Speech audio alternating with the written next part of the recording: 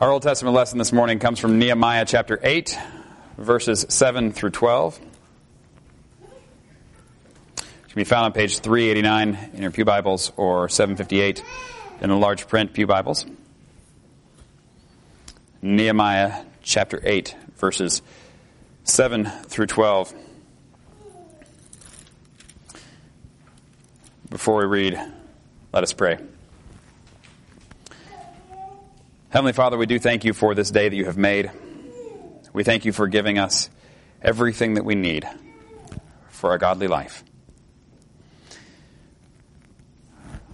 Lord, we pray that as we hear your word read and proclaimed this morning, Lord, we ask that you would continue your work of transformation in our lives. That you would continue by your word and by your spirit to change us from the inside out into the people that you made us to be, in relationship with you, through Jesus Christ, in whose name we pray. Amen.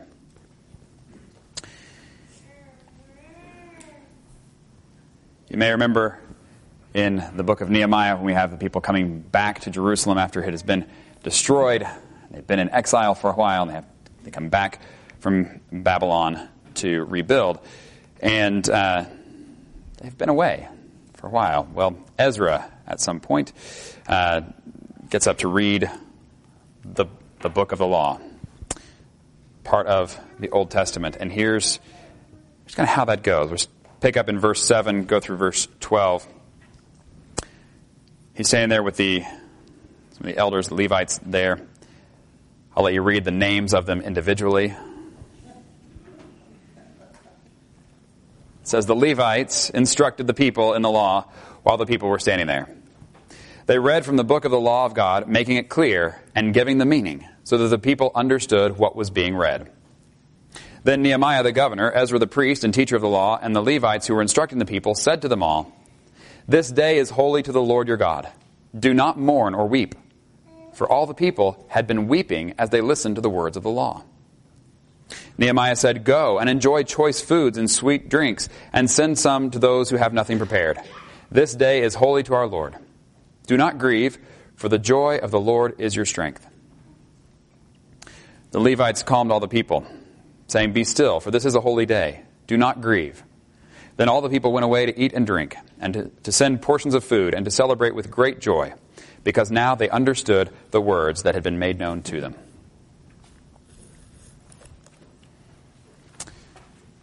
Turning then to our New Testament lesson, John 15, starting in verse 12 and going through the first verse of chapter 16, which can be found on page 876 in the pew Bibles or 1677 in the large print.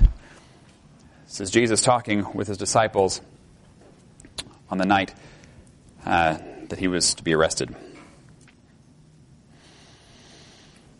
John 15, starting in verse 12. He says, "My command is this: love each other as I have loved you. Greater love has no one than this, to lay down one's life for one's friends. You are my friends if you do what I command. I no longer call you servants, because a servant does not know his master's business. Instead, I have called you friends. For everything that I learned from my Father, I have made known to you. You did not choose me, but I chose you and appointed you so that you might go and bear fruit, fruit that will last. And so that whatever you ask in my name, the Father will give you. This is my command: love each other. If the world hates you, keep in mind that it hated me first. If you belong to the world, it would love you as its own. As it is, you do not belong to the world, but I have chosen you out of the world. That is why the world hates you. Remember what I told you. A servant is not greater than his master. If they persecuted me, they will persecute you also. If they obeyed my teaching, they will obey yours also. They will treat you this way because of my name, for they do not know the one who sent me. If I had not come and spoken to them, they would not be guilty of sin. But now they have no excuse for their sin. Whoever hates me hates my Father as well. If I had not done among them the works no one else did, they would not be guilty of sin. As it is, they have seen, and yet they have hated both me and my Father. But this is to fulfill what is written in their law. They hated me without reason. When the advocate comes, whom I will send to you from the Father, the Spirit of truth who goes out from the Father, he will testify about me. And you also must testify, for you have been with me from the beginning. All this I have told you, so that you will not fall away. This is the word of the Lord. Thanks be to God.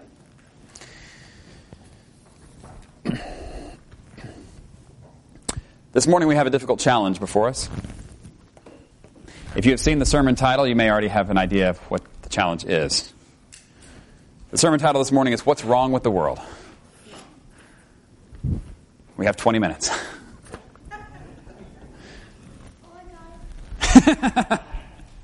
Andrew's got it already. We probably all have a lot of ideas that come to us immediately when we hear what's wrong with the world. And there are plenty of people who are ready at a moment's notice to chime in and explain what's wrong with the world.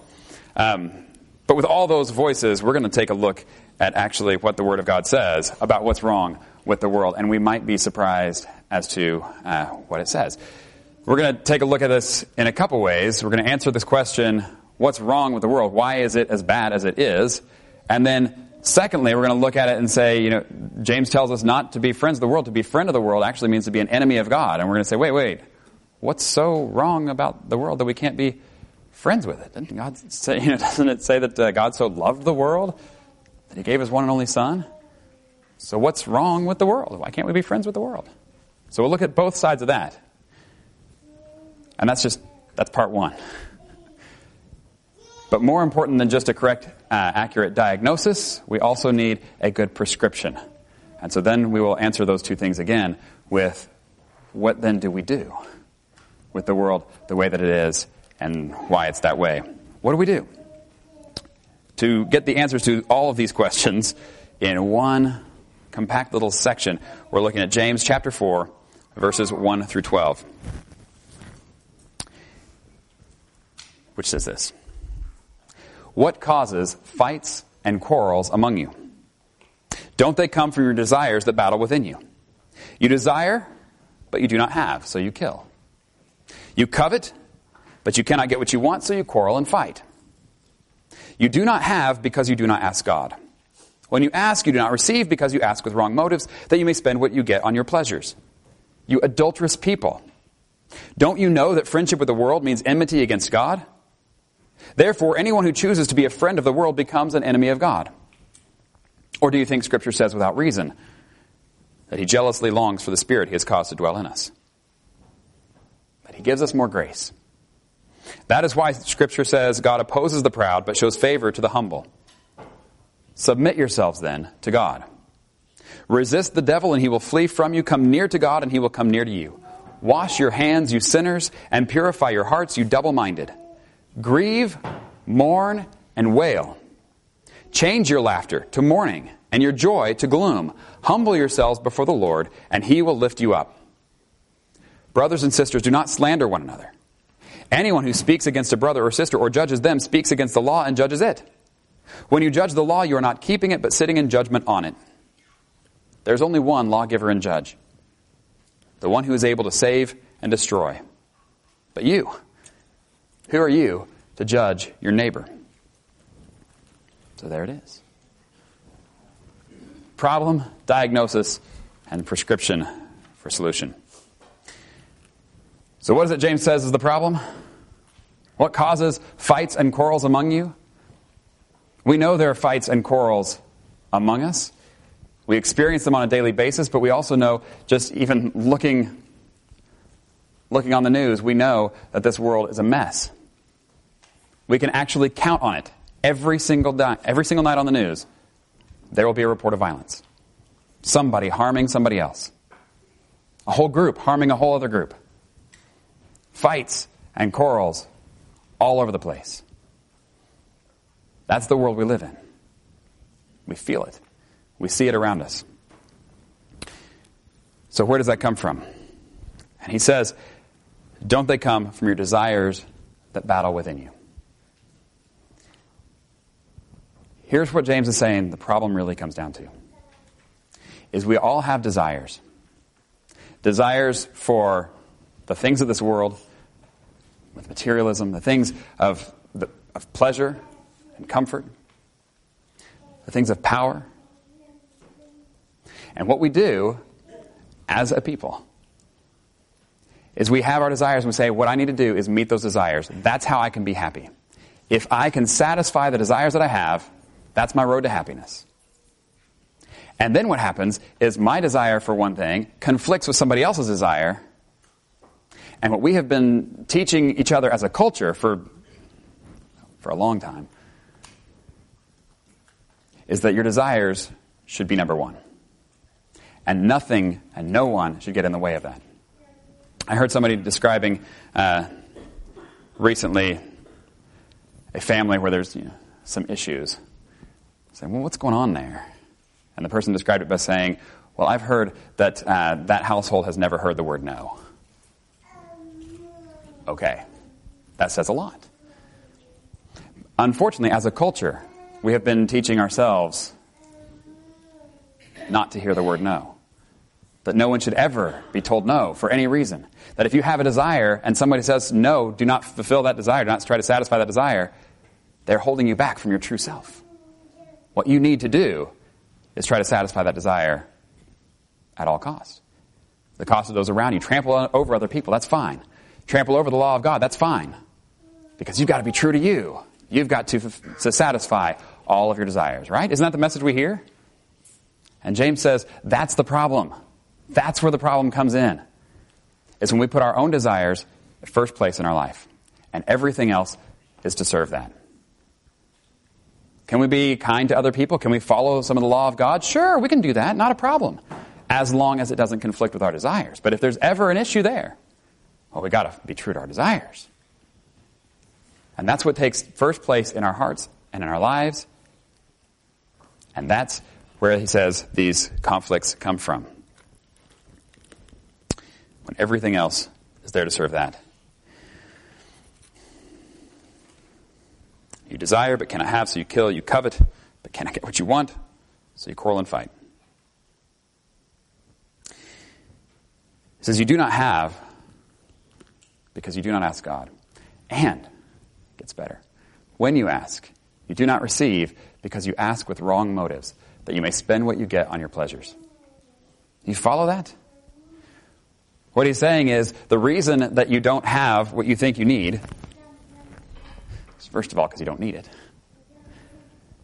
But it's because you're not asking God. You're saying, I've got this.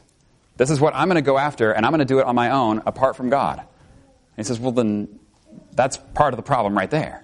On the other hand, he says, then sometimes people say, well, no. What you need to do is you need to ask God, and then you will ask and you will receive, right?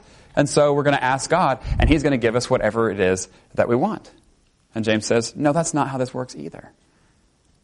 Because if that's the way that you're praying, if you're saying, boy, I think what would really make me happy is $1 million. And so then we start praying, God, will you please give me $1 million? Because I went out and I worked for it and I found out I couldn't do that on my own. But now I realize I need God. So I will pray to him, God, give me $1 million. And now he should answer my prayer. And James says, no. That's not how this works. Because what's still number one in your life? It's not God. Now you're using God to serve your own desires, which are still number one in your life. Does that make sense? Because the problem is, what's still number one in your life is satisfying your own desires. The church has taught for a long time, other religions have even taught for a long time, that if you just step back for a moment and think about it, it doesn't even make sense that satisfying our own desires would be the key to happiness. But we fall for the lie over and over and over again. This is one of the reasons why we encourage spiritual disciplines like fasting, which is a way of just teaching yourself, training yourself to say no to even a good desire, the desire for food. It's a healthy desire. It's good to have that. But to say, this is not going to be first place in my life. My desires are not going to take first place in my life. By the way, fasting and dieting are not the same thing. Going without food is not necessarily fasting. It's when we go without food for a specific time period and spend that time instead focusing on God and praying to him and saying, I want you to be the first place in my life. Nothing else. That's what the Bible talks about with fasting. It's a way of teaching us to not let our desires have first place. The next line, though, this is sort of the why do we not get along with each other causes fights and quarrels among you. But then he describes it in a way that if you've been in the adult Sunday school class lately will not be shocking to you, but if you have not, this may be a shocking line. He says, you adulterous people. That's what he says. And if you've been studying Hosea, you're like, yeah, I get that. God calls his people adulterous. And even calls a prophet to play that out in real life. But if we are to be the bride of Christ, we are to be united to him as husband and wife, and yet we spend all of our time and energy and attention running after the things of this world instead of after him, we're committing spiritual adultery. And so he says, you adulterous people, don't you know that friendship with the world means enmity against God? Therefore, anyone who chooses to be a friend of the world becomes an enemy of God. This is a tricky passage. What does that mean? When he says not to be a friend of the world, because to be a friend of the world means to be an enemy of God. This is one, if we don't get this right, we've got major problems. I'll tell you first of all what it does not mean. It does not mean that we are to be unfriendly to sinners. Now think about this. When Jesus was getting in trouble all the time, you remember one of the things that got him in trouble most? It's when he kept going and having dinner at people's houses who were clearly the wrong people, who had clearly sinned in these really obvious ways. And yet Jesus was friendly to them. In fact, the Bible talks about the world in several different ways, but when it says, that God so loved the world that he gave his one and only Son, then certainly that can't be the same sense that James means when he says we can't be friends of the world. We have to be friendly to the people in the world, just as Jesus was. So what is he saying we should not be friendly with? Well, it makes sense. It kind of goes along with what he's already been talking about. The context should give us that clue, but here's another clue. Do you remember what it was? Jesus kept getting people upset at him because he kept being friendly with sinners. But what was it that Jesus got really upset about? Do you remember? The time when he's actually turning over tables in the temple courts. It's when people were changing money in the temple courts. Doing the buying and selling there of the sacrificial animals. Why is that such a big deal? Was the problem just the business they were in? Was it a problem to be changing money or providing the animals for the sacrifice? No, not so much. But what was a problem is that the people who were doing this could justify it on the outside and make everybody say, we're doing this for you. This is for your own good so you can worship God better. But what was really going on is they were standing in the way of people worshiping God honestly. And what they were doing was not only obstructing people getting to God, but they were doing it in a way that would line their own pockets. And so they were using God and they were using people to gain material wealth. Doesn't that sound exactly like what James has been talking about? Saying if we're putting our desires for material things above our love for God and our love for people, that's the problem. That's the whole problem. And now you see why it was that Jesus was so upset about this. That the very people who were claiming to be helping people worship God were actually involved in a whole system of corruption and deceit. And Jesus says, no, we'll have none of that. And that's what James is talking about. When he says that we are not to be friends of the world, that means we cannot be caught up in the same system. We cannot have the same values and the same worldview that says, go after your own desires at all costs, and God and his law and his people are all to be trampled on as long as you can get your desires. James says, no. We have been called apart from that. We have been set apart from that. We are to be a different kind of people. We are to be those who are like Jesus, set apart, different, holy, and yet still sent into the world to let them know the message of Jesus, the one who came not to condemn the world, but to save. Okay. This, by the way, is where he goes next when he says, do you think, therefore anyone who chooses to be a friend of the world becomes an enemy of God? Or do you think Scripture says without reason that he jealously longs for the Spirit he has caused to dwell in us? That's what God wants, is to be with us. For us to be with him. That's been the picture from the beginning of creation, and it's the picture we get again in Revelation, when God is dwelling with his people.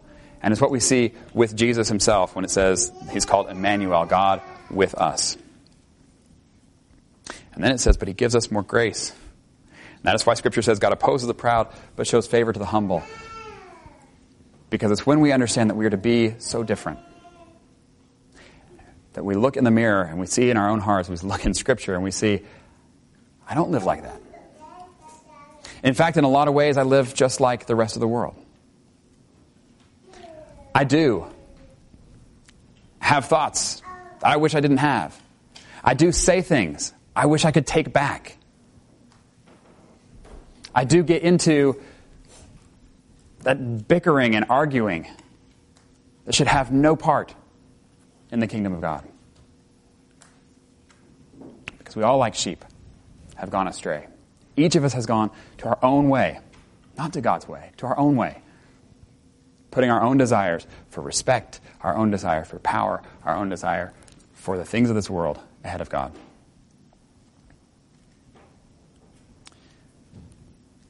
But he gives us more grace. It's when we realize, when we come to the point where we say, I can't do this. I have no way to earn my way back to God. Try as I might. When we say, I can't, that's when we see the good news. God coming to those who are humble, the poor in spirit, those who mourn. And this is where we get the solution to the problem. If the problem itself is in our hearts, if the problem in the world is the pride of people, then of course the answer is going to be humility. But not just general humility, humility before God. And so it says, submit yourselves then to God. Resist the devil and he will flee from you. Come near to God and he will come near to you. Wash your hands, you sinners, and purify your hearts, you double-minded. Grieve, mourn, and wail. Change your laughter to mourning and your joy to gloom. Humble yourselves before the Lord, and he will lift you up. This is a hard passage. We don't want to cry. We want to laugh. We don't want to be in gloom. We want to have joy. We don't want to grieve, mourn, and wail. And that, by the way, is why we also read the passage from Nehemiah. Do you remember what was happening when the Levites were reading the Scripture? And the people were weeping.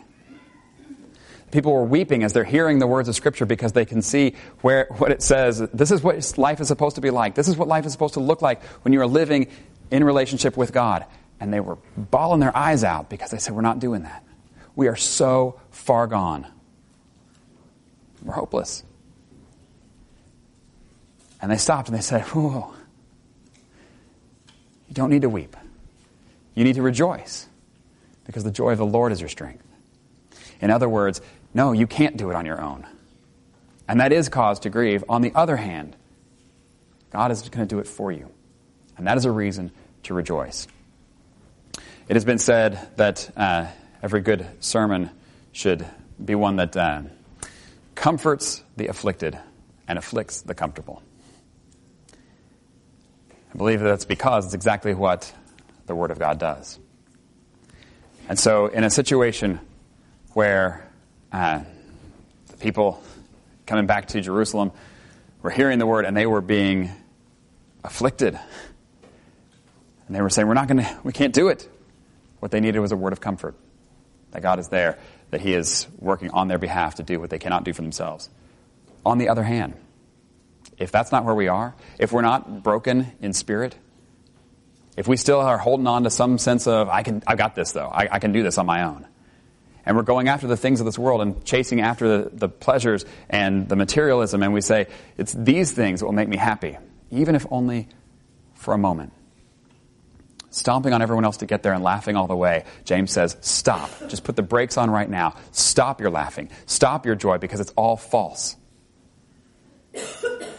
Understand what your real situation is.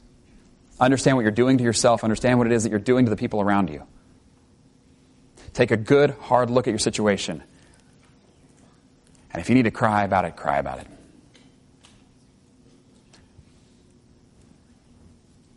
But we don't leave it there. Because he says, humble yourselves before the Lord, and he will lift you up. That is the hope. We don't end ever in despair. As much as our situation is hopeless on our own, which can cause us to grieve.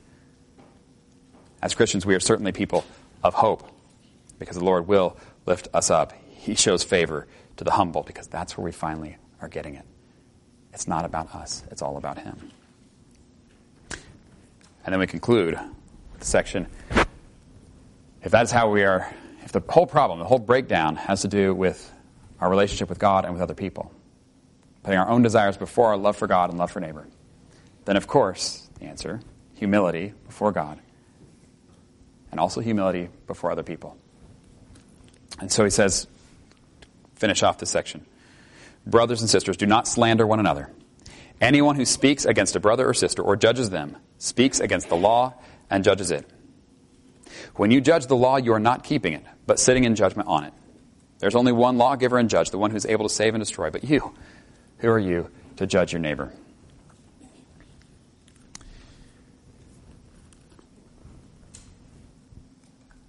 The idea here, when it talks about judging, this comes up quite a bit in the New Testament. Jesus talks about it.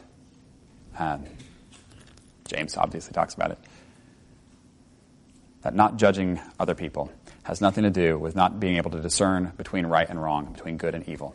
It has nothing to do with not teaching about what's right and wrong and what's good and evil. And that's one of the things we're doing right now. But it does mean that we are not to condemn anyone or to say that there's anyone who is beyond God's salvation, who is so undeserving of our respect or of God's love that we just write them off completely. Because that's what we are never to do. Because apart from God's grace, that's who we are. And so he says we don't speak against other people. We don't talk bad about others. And he says the reason for this, one of the reasons, big reasons, is because when we do that, is we're actually sitting in judgment on the law of God. What does he mean by that?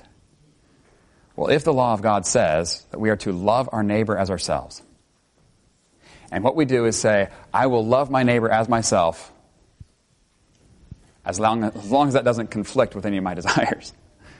I will love my neighbor as myself in these ways, or with these people, but not with those people, or not in this situation. Then what we're doing is that with those people or in that situation, we're saying, in this case, I know better than the law of God. In this case, that law is bad law. And James says, you cannot be keeping God's law if you're constantly sitting in judgment on it and saying, in this case, I'm not going to keep it. In this case, I'm not going to keep it. It's a bad law. He says, if you really want to submit to God, that also involves keeping his law, submitting to that, and not trying to sit in judgment on it and try to decide when it's a good law and a bad law. And so when he says we're here to love God with all our heart, soul, mind, and strength, it means it. When he says we're to love our neighbor as ourselves, he means it. And in fact, he says there's only one lawgiver and judge, the one who is able to save and destroy. And there again, we have the good news. Because not only does it free us up, there's only one who can be that judge, and it's not us. So guess what that does? It means we don't have to worry about it.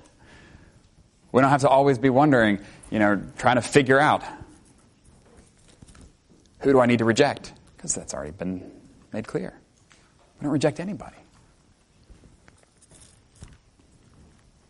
And so we see Jesus going to the house of Simon. But while he's there, what happens? He's not turning over money changers' tables there. But we have a woman who comes to him, Luke chapter 7. A woman who has lived a sinful life. Everybody knows it. And she comes and she breaks her jar of perfume. And she cries at his feet. And he doesn't say to her, "You are a sinner, and therefore you are condemned." But he says instead, "Your sins are forgiven." John 3:16 says, "For God so loved the world, that he gave his one and only Son, that whoever believes in him shall not perish but have eternal life." But it goes on from there. It says, "For God did not send his Son into the world to condemn the world, but to save the world through him." May we be those who seek to love God with all our heart, soul, mind, and strength. May we be those who seek to love our neighbors as ourselves, not in our own strength, but through his Spirit, through his power. May we be those who are completely different from the whole rest of the world, but who recognize that we have been sent into the world not to judge them, but to tell them of the one who loves them so much that he came to save them. In the name of the Father, the Son, and the Holy Spirit.